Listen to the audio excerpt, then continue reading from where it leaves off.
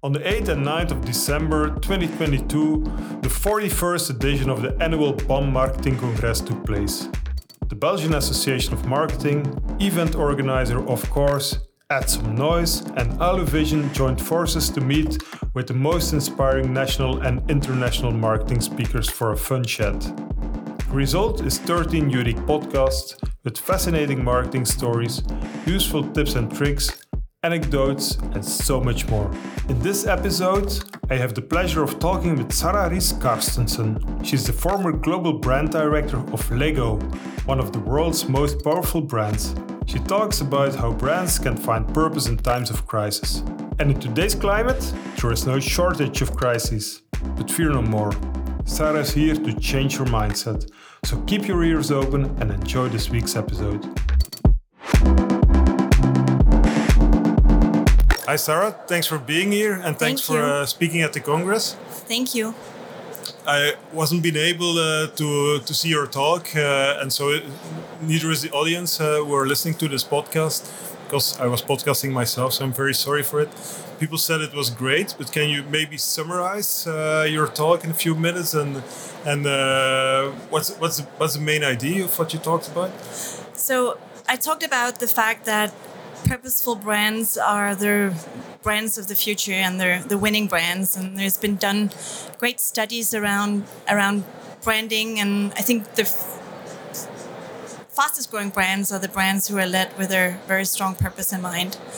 Then I explained about Lego and how Lego went from not having a brand strategy into becoming the world's most powerful brand by being very genuine around the core of the brand, which is the brick, and also the purpose, inspire and develop the builders of tomorrow. Then, of course, when you have a brand that is focused on a tiny plastic brick, how do you then sort of manage uncertainty, which is the theme of the conference here. And I think there are 4 ways that you can manage uncertainty. You can ignore, you can react, but it becomes much more interesting if you embrace or even actually create change and create uncertainty, like we've seen some of the biggest disruptors of our time do. So that was sort of my key topics of my keynote.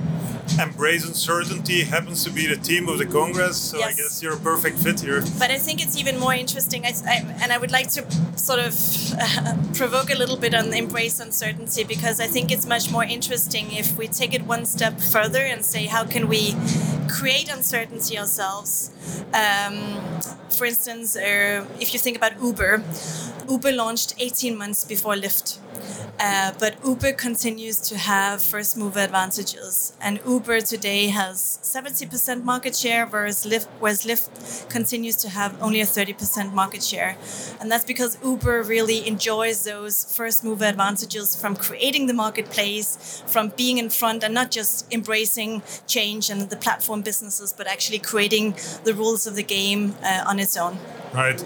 Well, it's interesting because yesterday we had Klaus Rasted here, and he said innovations happen at the edges. So, or you're in a situation that there is some kind of a crisis and you need to innovate, or there is abundance and nothing can happen. So you can invest a vast amount of money. Yeah. So are you saying that you should create like these edges in a way? I think you should create change yourself. Yeah. We have as marketeers and businesses, we have a tendency to think in a very linear way. So we try to forecast how markets will evolve and how competitors will respond, and then we define sort of a plan accordingly.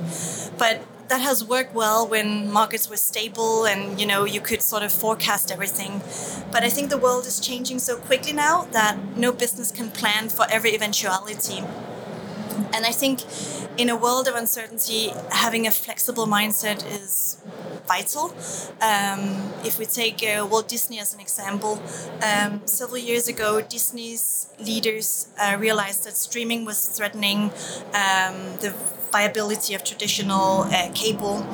And then in 2017, Disney acquired the majority of BAMTech, which is a global leader in direct-to-consumer streaming technology. And this investment caused a great stir at Disney. At that time, investors wondered why Disney would put so much investment behind a rather small platform. But the acquisition put Disney in a position to launch Disney Plus just 2 years later, and then that investment actually resulted in Disney doubling its market value between 2017 and 2020.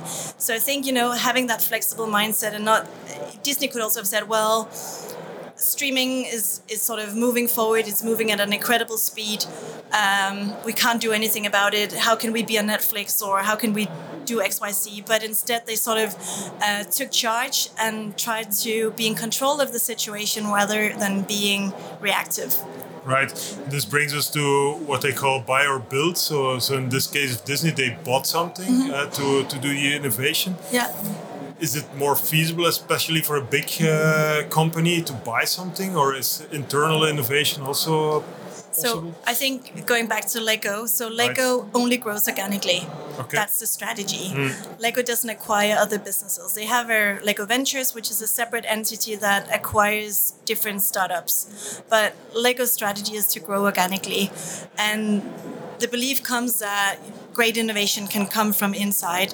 There's also been mistakes where, Minecraft offered itself to Lego. Lego said, no, we only want to grow organically. Lego has regretted big time that Lego didn't acquire Minecraft 10 years ago, but that just didn't happen. But I think it's a combination. Yes, you can acquire businesses, and especially small startups, but I also think it's really interesting if you can think about how innovation can come from inside. At my keynote, I talked about how you can be inspired by the way children think. Children are really, if you look at the way children think, they don't have any rule set because they don't know what's right and wrong. So they just come along and make up their own rules. Same does their biggest disruptors of our time, like Peloton and Airbnb and Uber again. And then they sort of fail and they keep on going until they succeed. So that mindset from children is quite inspiring. At my keynote, and this was something that really captures people's attention. When 3-year-old children, they have 98% of all children have levels of creativity to the same extent as a genius. So they're creative geniuses. Wow. But the sad thing is that only 2% of us as adults have retained those levels of creativity as we grow older. That's quite sad that as we grow older, our levels of creativity decline so dramatically. So at Lego, we work a lot on how do we make sure that we retain those levels of creativity, both for consumers, but also internally for employees, making amazing workspaces, making it okay to make mistakes and move on, and having sort of innovation as a core sort of competency. Yeah, it's indeed quite sad. As you said, this is something has to do with education, for example? I think it's both education. I think the educational system definitely plays a part. The second children start school, then sort of their little mindsets get ruined. I also think it's a matter of time. I've been doing I did Lego's route to market strategy in China, and I spent 7 months in Shanghai studying Chinese children. And Chinese children, they have an extremely scheduled day, and they only have like maybe 20 minutes a day for pure play. And I think when children's time gets so squeezed, there is no more room for thinking creatively. That pure play, I think we all as adults have a tendency to just give our children the iPad and then they're sort of entertained. But that pure play where they play and they use their brains in a fun way and is also another element of why levels of creativity declines, because they don't have enough time during their busy days to play and be creative. Yeah, so it's all about imagination in a way. Yes. For me, one of the most legendary campaigns ever is one of Lego, where they used little bricks, and then the shadow was like what children imagined. It was, I think genius. It was actually not a Lego campaign. It was a campaign that was done by a student who just made up these. Really? Yes, so it was done by a student, and they are quite fun, and you can find them if you look Google Lego shadow campaign. Yeah. But they are quite amazing. But it was not done by us, actually. So it was not a real. It was probably one of those 2%. 1% who have retained this level. But you hired the guy, right? No, we didn't hire the guy. And innovation has to come from the inside. Exactly.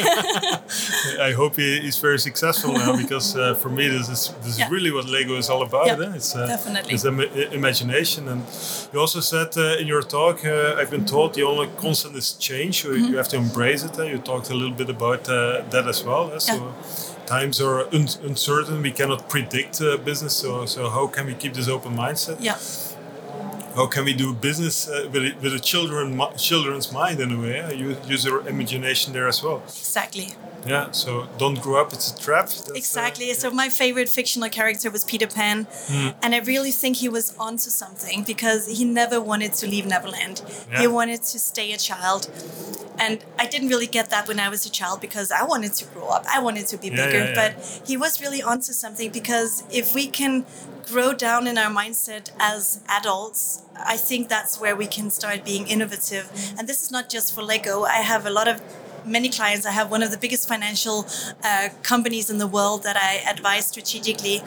And, having that mindset as well, even work in a financial institution. So I think it's a matter of the way that you want to think about it and utilize it. So Lego helped you to discover your own inner child and use it as a property. Yes. And then when you get children yourself, I think, observing my own children and see how they solve challenges. A child, like, if you put the cookie jar at the top of the shelf and you say no, and if they want a cookie, they will get that cookie. They'll find a way. They will find a way. And it's the same with the disruptors and successful businesses. They will find a way, even if someone says no. So don't accept the boundaries in a way. Exactly. Did you enjoy this episode? Leave your opinion on LinkedIn with the hashtag BOM Marketing Congress, and let's continue the discussion. Stay up to date with other BOM news through marketing.be, and keep December 7th and 8th, 2023 open in your calendar for the 42nd edition of the BOM Marketing Congress. See you there.